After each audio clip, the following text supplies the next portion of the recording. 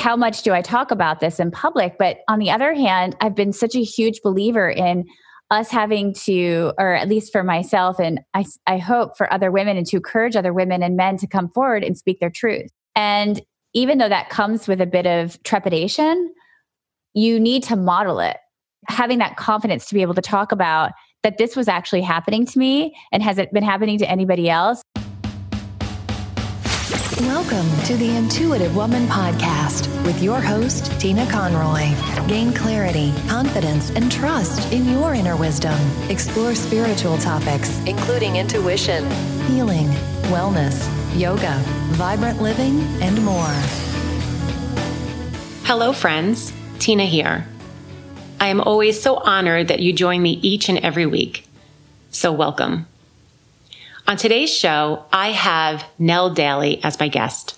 Nell and I speak very openly and candidly about her spiritual awakening.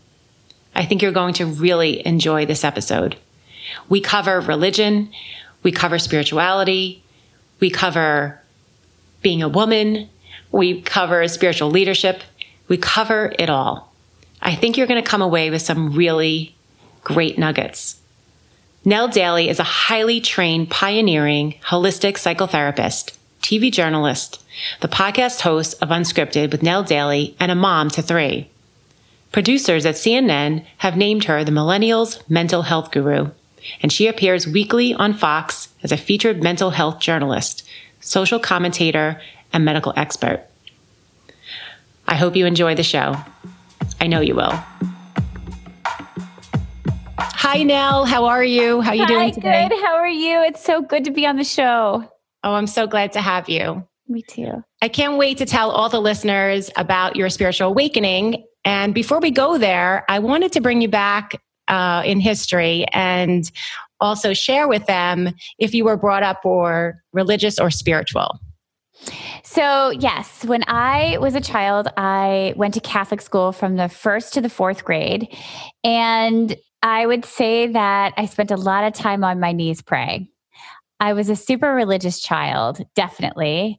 I always thought that Christmas was this magical time of year.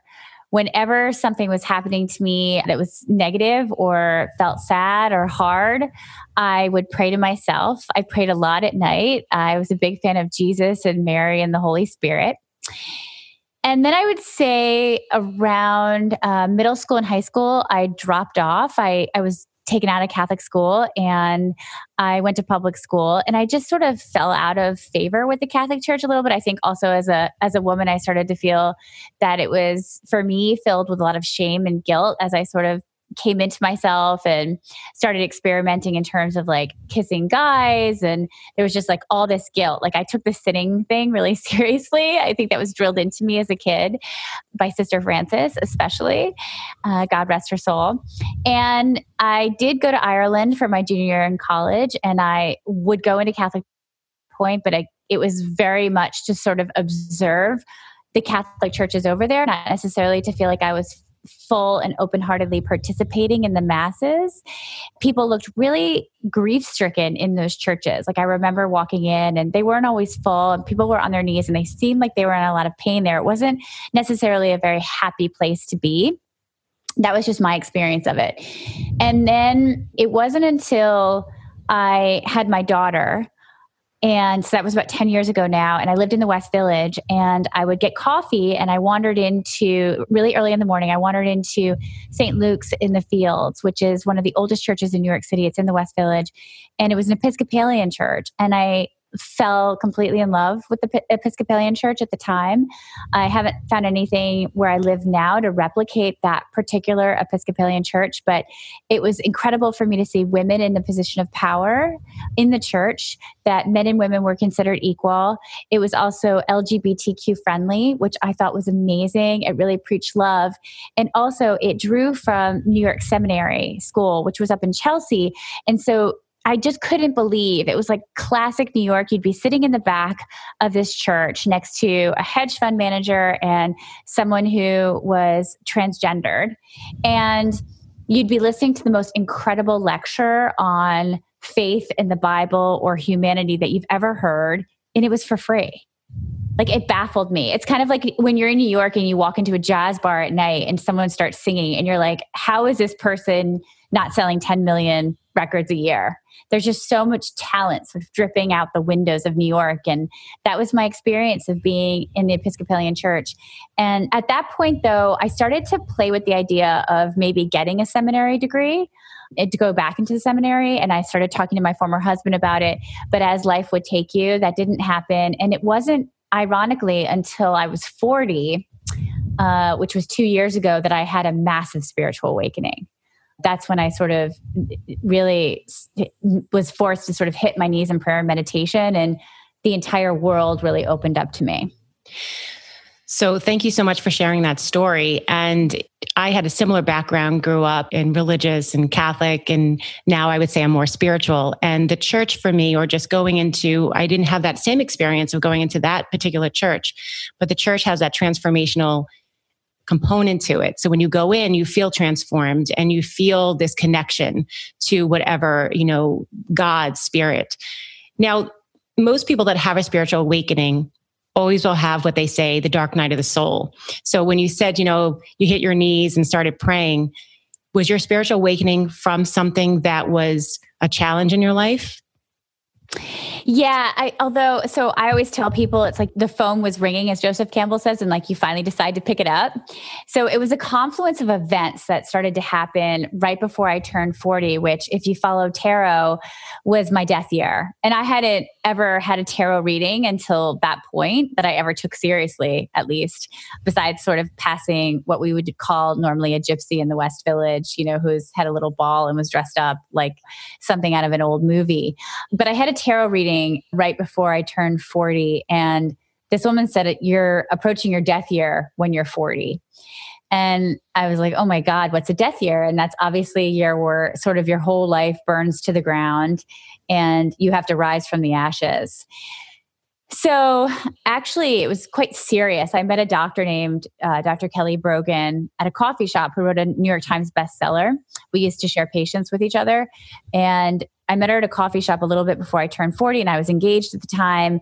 And we had this very open conversation that she wasn't prescribing medications anymore to any of her patients. And we had referred patients back and forth to each other in New York City.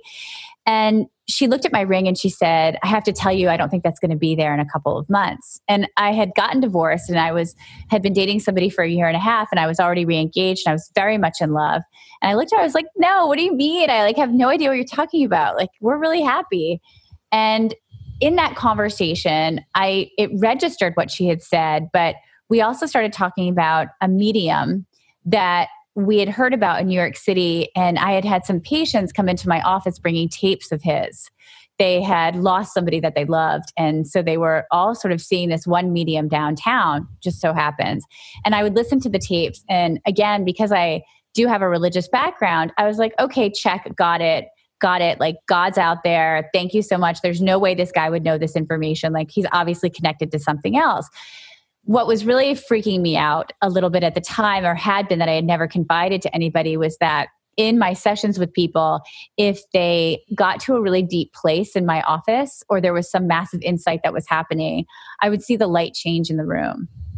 And I never told anybody about it. It was just something that I noticed, and I sort of noted, but I never said anything, and I never connected it to spirit.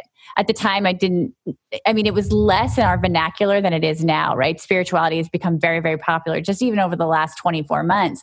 But at the time, reading energy wasn't even in my mind. I didn't know that people could do that.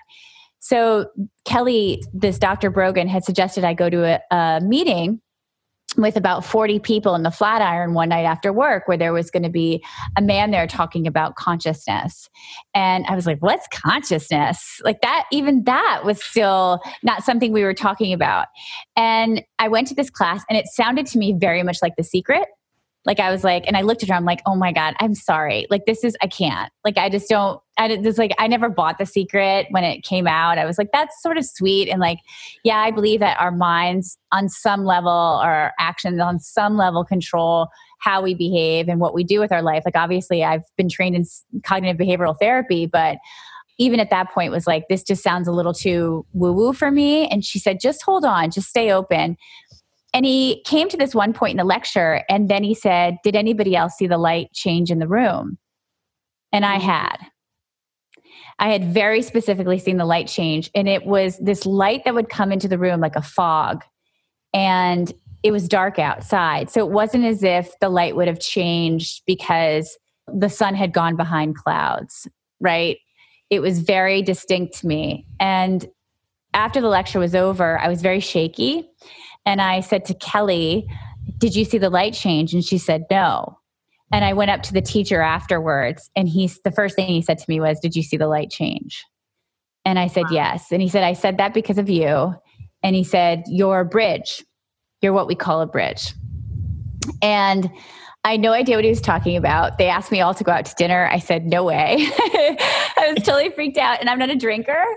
And I was heading to the train over to Grand Central, and I went into a California pizza kitchen because I'm I don't even know where to go to have a drink by myself in New York, even though I've been a New Yorker my whole life, essentially.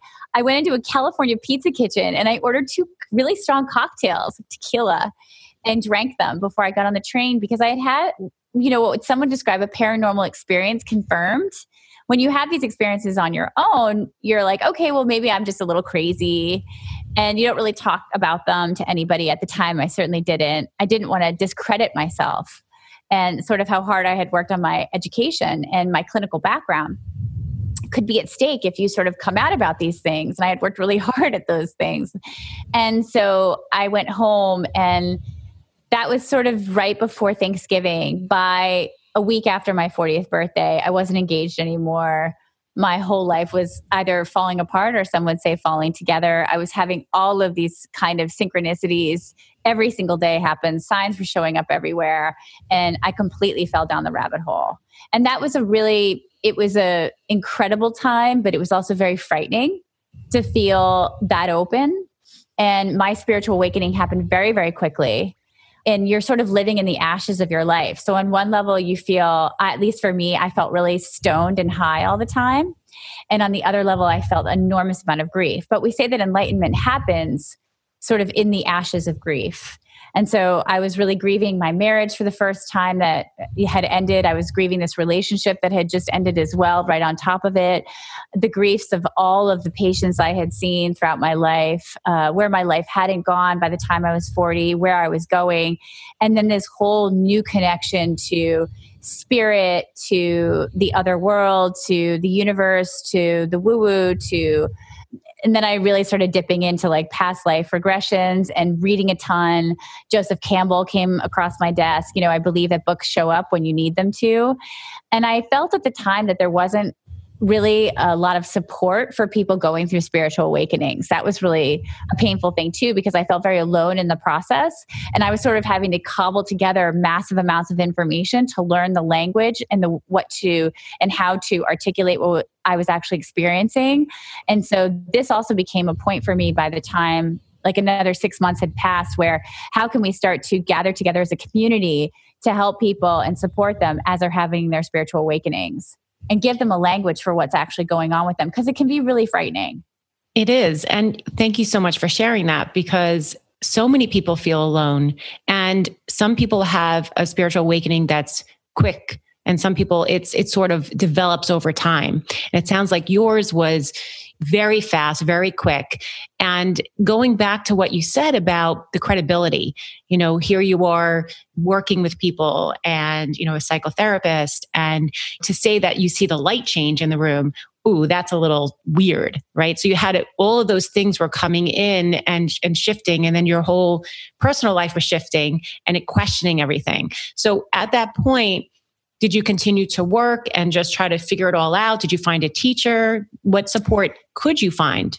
Yeah. And you know what? For me also, I had a lot publicly at stake, because my credibility is sort of in the public eye, in the sense that when I'm on CNN and MSNBC as an expert, and mostly Fox, which is not necessarily going to be the most receptive place to new agey, quote unquote, new agey ideas, which I hate that term. And so, it's like, how much do I talk about this in public? But on the other hand, I've been such a huge believer in us having to, or at least for myself, and I hope for other women, and to encourage other women and men to come forward and speak their truth. And even though that comes with a bit of trepidation, you need to model it, right? That having that confidence to be able to talk about that this was actually happening to me, and has it been happening to anybody else? And I don't have a brain tumor, right? I'm not like seeing these things because of some medical reason. So can we talk about it openly? And thank God, I just started, to answer your question, I just started reaching out to as many people, both within the medical community who are also having these awakenings, who had very formal educations and I could really trust their opinions. And then to alternative teachers who I just thought were absolutely brilliant, who maybe didn't have that kind of formal education. So I very much started to cobble together a series of practitioners and a little bit of a community to help support me. I went to past life regression therapy. I dipped into tarot. I tried ayahuasca.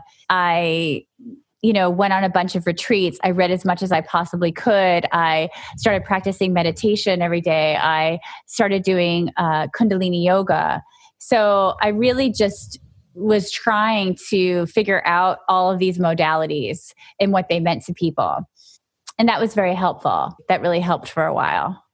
Well, that kind of leads me to my next question, because I'm a big proponent of telling people about a daily spiritual practice, and it could look different for different people. And so do you have now a daily practice, a meditation practice, or what would you say connects you to, now that you've gone through the awakening and hopefully have the support and the community?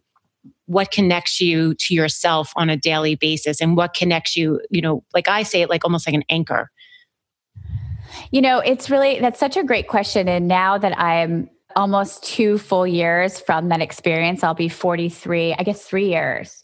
That's crazy. From that initial experience, from sort of the drop from the cliff, I've gone through a different phase now. So I just did a podcast with Jess Lively. I don't know if you've ever listened to the Jess Lively show. She has an enormous amount of shows. She's got over 10 million downloads, and she talks quite extensively about human consciousness and the spiritual world and sort of her journey through it. And it was really interesting to do this podcast with her, because we were talking about what is the phase after the awakening, which is really quote unquote enlightenment. And she said that staring at her eyeballs no longer took her anywhere. Like meditation didn't take her anyplace else after she had her original spiritual awakening.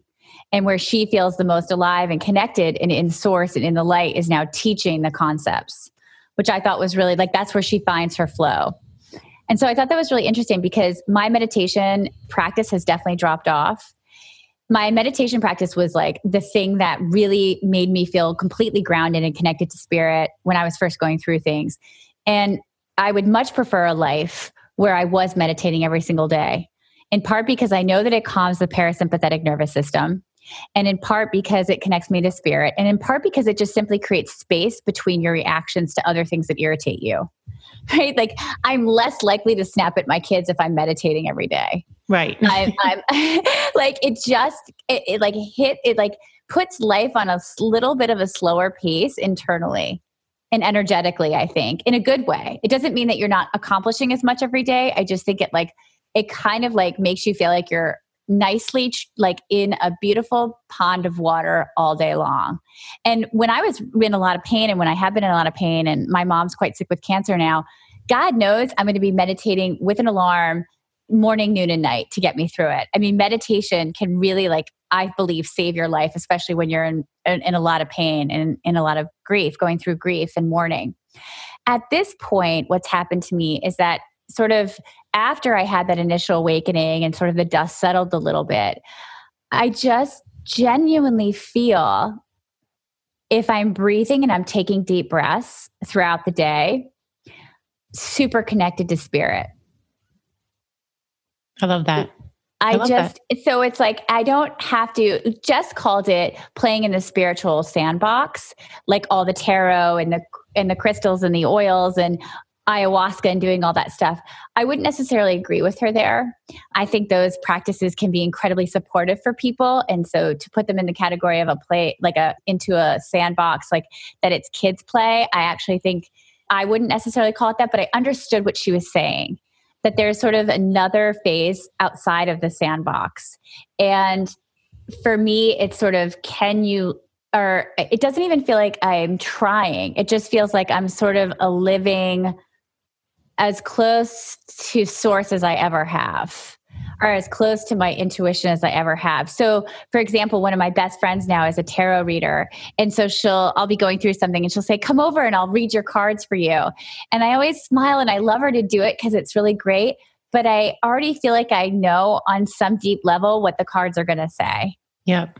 I don't know what card she's going to pick. Do you know what I mean? It's just like, I don't necessarily need the external because I feel like, and I wish I could see through the matrix more, of course, right? I wish I could see into the future like we all do. We say we want to, but really humans are happy not knowing. Like there would be no mystery if we actually knew. So people always come to us and they say, can you tell me the future? And it's like, you think you want to know it, but when we've done studies on people, you really don't want to know it. Like that mystery keeps us going. So, but I do feel like I have a strong sense if I do show up every day and I put myself out there, that the things that I want to manifest will happen. They might not happen in the exact way I want them to, and they might not happen on my timeline. But the best way to make God laugh is to tell him your plans. So I think I make God laugh like all day long because I'm constantly telling him my plans. Well, I say him in the sense of spirit because I don't believe that it's like a him anymore.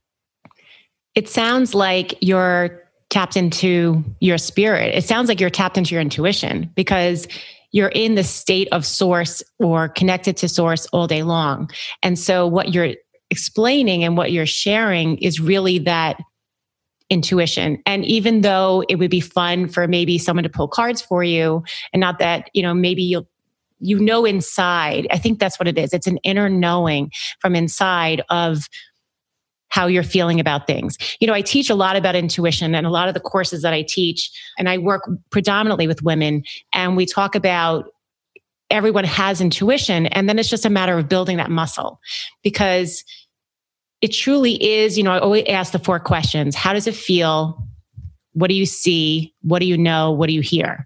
And if you approach every situation like that, it's an inner compass. You go through your life in this inner compass of navigating, right? Of navigating the ups and the downs. And it's sounding like that's what you're doing. You're listening to that inner voice. You're listening to intuition. So although it'd be interesting to how those tarot cards pulled, you already know. You have that inside. Yeah, it was really interesting because again, and I'm going to refer back to Jess here. She was talking about how at the first few years of her journey, she was very much in her head. Like can I manifest what I think, right? Which is sort of the basis of CBT therapy. Like our cognitive thoughts affect our behaviors. So can I sort of think my way into what I want to happen? And I believe there's energy in those thoughts. I believe that there's massive energy in sort of writing the list down of goals. Rachel Hollis says, hope is not a plan, right? So I think that sometimes people do a lot of spiritual bypassing and thinking if I meditate and I ask God for these things, won't it kind of just happen? And it doesn't really work that way. So you do have to act upon the things that you are, the intentions that you're putting out into the world. You have to put energy and move that energy forward to that place. But for me, the CBT therapy always fell really flat pretty quickly after graduate school, because when I started working with patients, and this is the beauty about having all this clinical experience, it only took them so far. Because the place that you learn after having a spiritual awakening that really resonates is not the mind, because the mind's a slippery fish, right? We can't always control the mind. We can't always control our thoughts. It's working from a place of heart, from soul. And so to open your heart as much as possible and to be able to navigate life through that portal, I think is really both calming and powerful at the same time. And I also, what the spiritual awakening did for me as well, and this was the trippiest part of it, is that if you start to believe in sort of the astro body, that we're all one, And sometimes these cliches can sound super annoying and dorky and whatever. But the reality is, for me, my reality is that you and I are the same because we're all energy. So I know you're a separate person from me in a female form right now, and I'm a like quote unquote separate person from you, but I don't really feel that way. I can see it, but that's not what I feel. So for example, your accomplishments feel like my accomplishments. So jealousy and ego really start to dissolve in that space if you feel it, you're not just thinking it.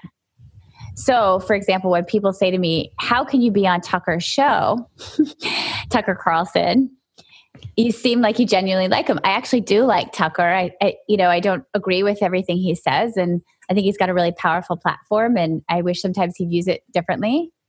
But I very much feel like he's my brother and he's an expression of one side of ourselves. And so the best way I've ever heard this put, and I can't remember which spiritual teacher I read who said it, but it's as if we're all a diamond and there's different facets of the diamond. And we are all just different facets, but we're all one diamond. So when you work from that place and you really feel genuinely that way about people, it's an exquisite way to move through life. That's not to say that I don't feel sad. I think it's very difficult still to be happy every day. I think being light is much more difficult than being heavy. So I don't want to say I walk around in a state of bliss. And I actually don't want to. Elizabeth Lesser once said to me, she runs the Omega Institute and is a gorgeous writer, wrote Broken Open. I love that book. That's one of my favorite books. She's incredible.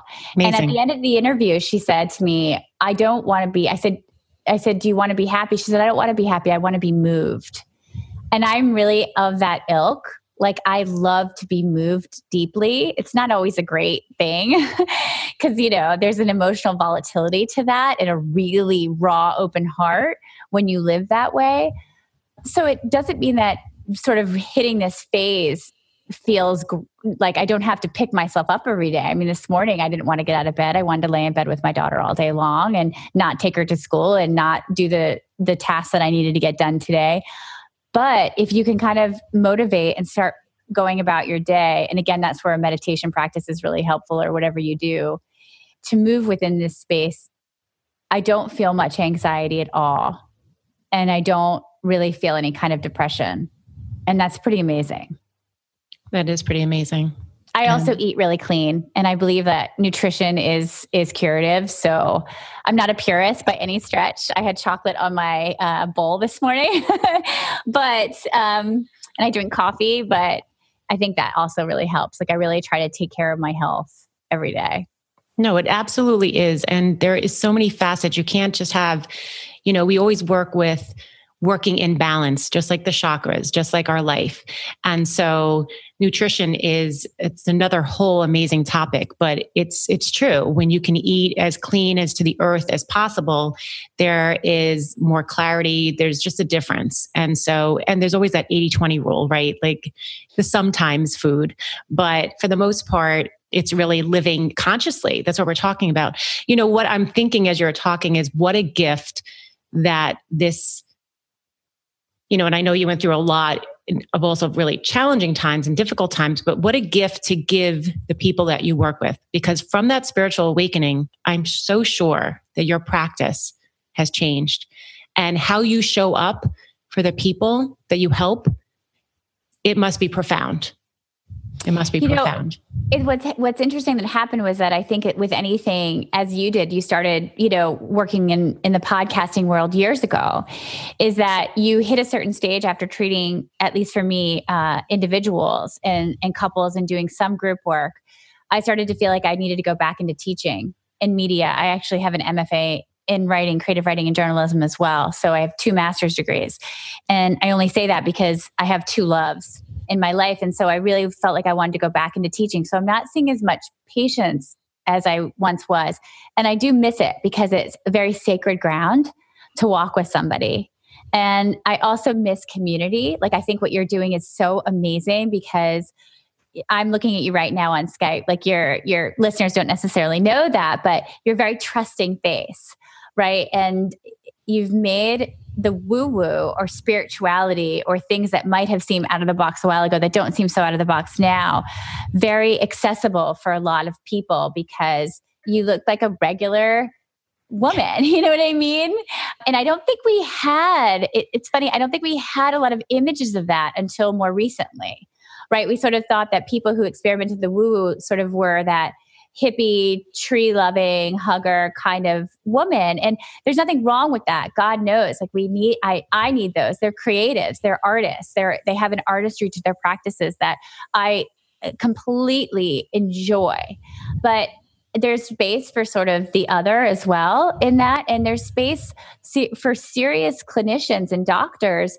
And I thank God they're opening themselves up to it. And medical schools are starting to, of thinking about human consciousness and alternative healing as the sort of the more true path to heal people here on earth. So I don't feel as uncomfortable now as I once did talking about past lives and soul packs and, all the kind of stuff that I've come out about. I mean, I came out about doing ayahuasca publicly. I've only done it twice, but I came out about it and someone called me and said, you might want to get a lawyer. I was like, oh, maybe you're right. But like no one's come knocking yet. So right. I found it like a really powerful healing medicine. So I can't necessarily recommend it without losing my license, but I'll talk about it.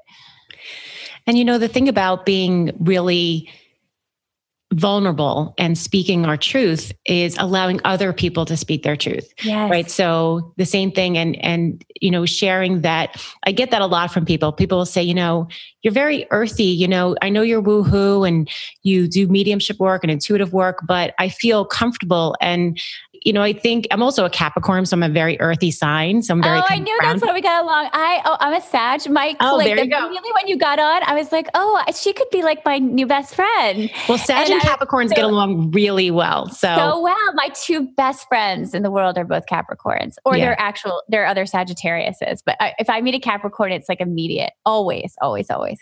My sister and my son are both Sag. So I know I get along really well. And so I have that earth quality. I have that earthy, grounded quality, but I can also be, in the realms and work in the realms. And I think that that's it. We used to think, especially where I started out with was yoga. So it was the turbans and the flowy, God forbid you had a handbag that it was a designer bag, So it's like, there was no room. You are. Yeah, exactly. Right. I know. It's like someone said to me, one of my favorite intuits always talks about like, we need to bring luxury to the soul. Like she loves her, she's incredibly talented intuit and medium. And she walks around with like Chanel and drives a Mercedes, which I think is great. And I actually think that we really need to keep breaking down the stereotypes of what sort of enlightened beings look like. And I use that word enlightened very carefully because as a spiritual person, I never want to say, I wrote a book called My Death Year and it'll be published this year. And the entire book is about sort of the phases to enlightenment. And I really struggled with the book because on some level, I don't want to say I'm more enlightened than somebody else.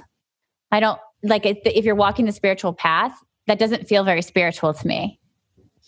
It's to classify myself as sort of having something that other people do not. So, and plus because the end of the enlightened path to me is the more you know, the less you understand. Right. Right. So it's the enlightenedness is actually openness to perspective and ideas and to people. Because the end of enlightenment, whatever it is really love. Mm. Is love for the earth, love for our fellow humans, love for the universe, just an overwhelming sense of love. We don't have in our society a lot of women that we see are enlightened throughout history. Right? We have a lot of male figures. We've got Jesus, we've got Buddha. Even in the popular literature of the last 50 years, we always talk about Eckhart Tolle or Joseph Campbell. We don't necessarily reference a lot of women. And that bothers me. Mm. And I think that's why it's so important that women step up to this truth, because not only are they highly intuitive, but there's a different form that this can take to lead people into the light. Yeah, I agree. And one of my biggest missions this year, I've been speaking to a lot of different spiritual teachers, is spiritual leadership. And you fall into that category as well, because spiritual leadership is taking our voice as women, and I'm going to say spiritual leadership for women, taking our voice as women, empowering other women, creating that community, creating that tribe, and then allowing us to kind of step into where we are. And, there's another whole advocacy part of that is being who we are, and also taking our genius, taking our gifts and helping others, as well as providing a spiritual business for ourselves. There was always, that's another whole topic of, as we create this spiritual community, there's also this idea of the old, the money set, that you can't make money or share money, and that we're breaking down those barriers as well as women. Because in my community and the people that I work with, it was still like, oh, come to a Reiki circle and, oh, you can leave a donation. Like, wait, we provide a service. So there's a whole other component of spiritual leadership to empower other women.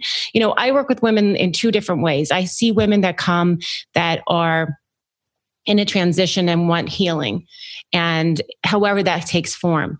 And then I have other women that want healing for themselves, but they also want to pay it forward, because I do work with certification and Reiki and courses. So there's like they're all the same, but it's where they enter that spiritual connection. And then some will pay it forward and some will, work on themselves and then eventually pay it forward, right, to their family. Because I really believe that we take what we need, we take care of ourselves, and then however we pay it forward.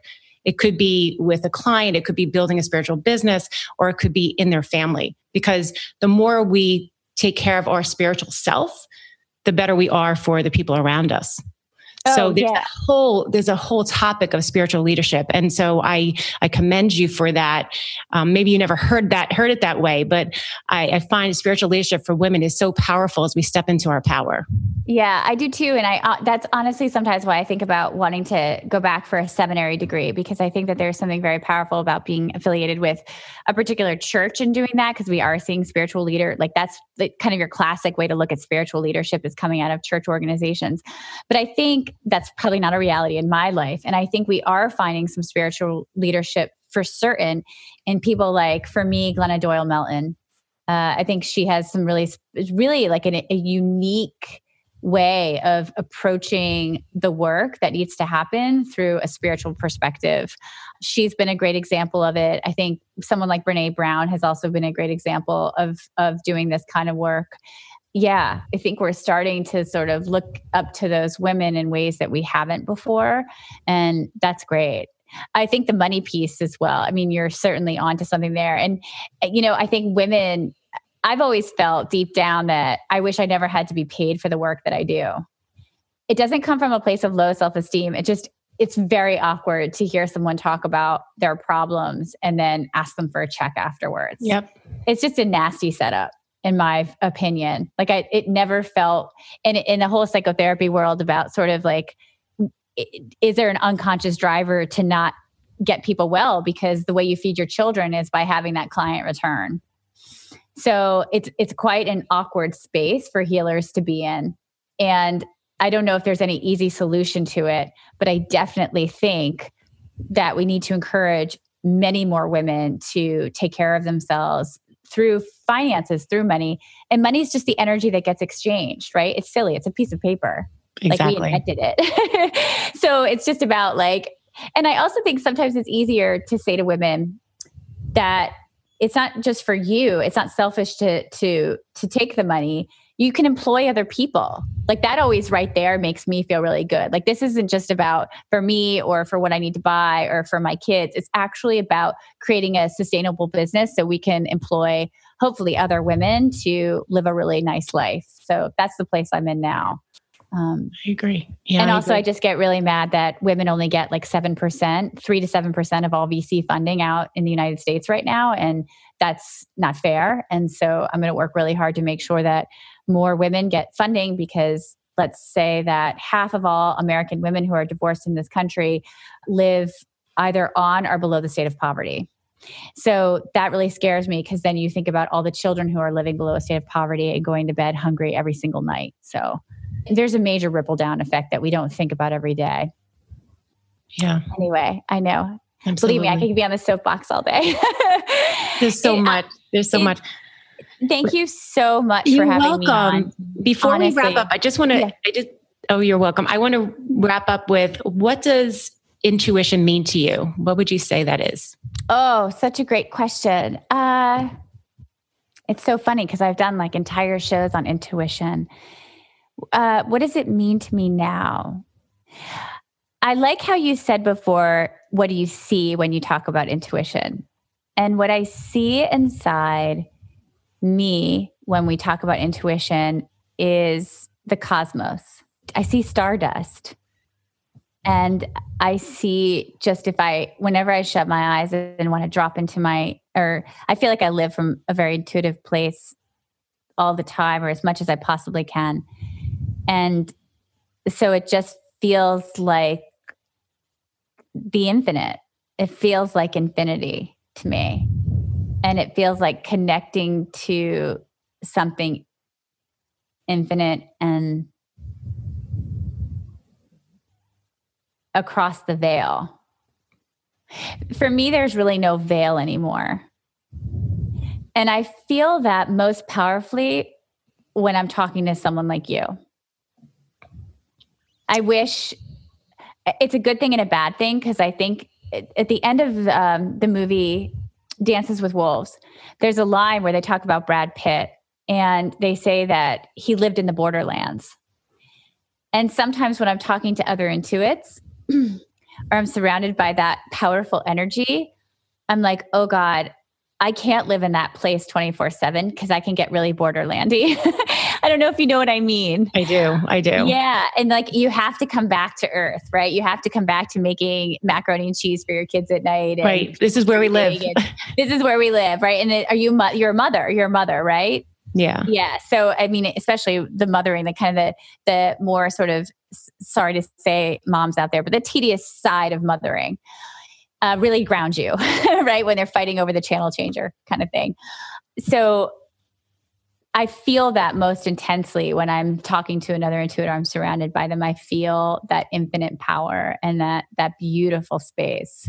And that it doesn't even feel like I'm crossing the veil. There is no veil. It's a little trippy, but when it's present, it's absolutely gorgeous. And again, not only does it dissolve sort of the negative feelings of ego and jealousy, it also dissolves any sort of fear of death that one might have, because you realize that you're just crossing over into something else. And I think that is really a key part to having a spiritual awakening, is that what does life look like for your listeners when you don't have fear of death? And it doesn't mean you might not fear what it's going to feel like to die, but that you're really unafraid of going home. So then for me, the fear becomes accomplishing everything I want to do in this human life, in this incarnation. Right. That is ticking at my back all the time. But on my best days, I don't have a fear of the quote unquote unknown, because I feel like my intuition tells me I know exactly what it is. Does that make sense? I love it. Well, this has been, we could talk for hours. I feel like I hope we get to meet in person. I would love that. Let's do that. Let's make that happen. I will. Thank you so much. And thank you for all sharing and just being real and sharing with women and sharing with everyone out there what, your experience and how you pay it forward and you help people each and every day. So thank you for your work. So thank you. And if they do happen to listen to the podcast we just launched, I'm not necessarily doing all my shows on spirituality. I just had Valerie Young on and we were talking about the imposter syndrome. Please, I would love any suggestions that they have, because you need that feedback. And that's crucial. So, and your feedback as well. I appreciate it. Thank you. Where can people find you, Nell? We have the show on Facebook.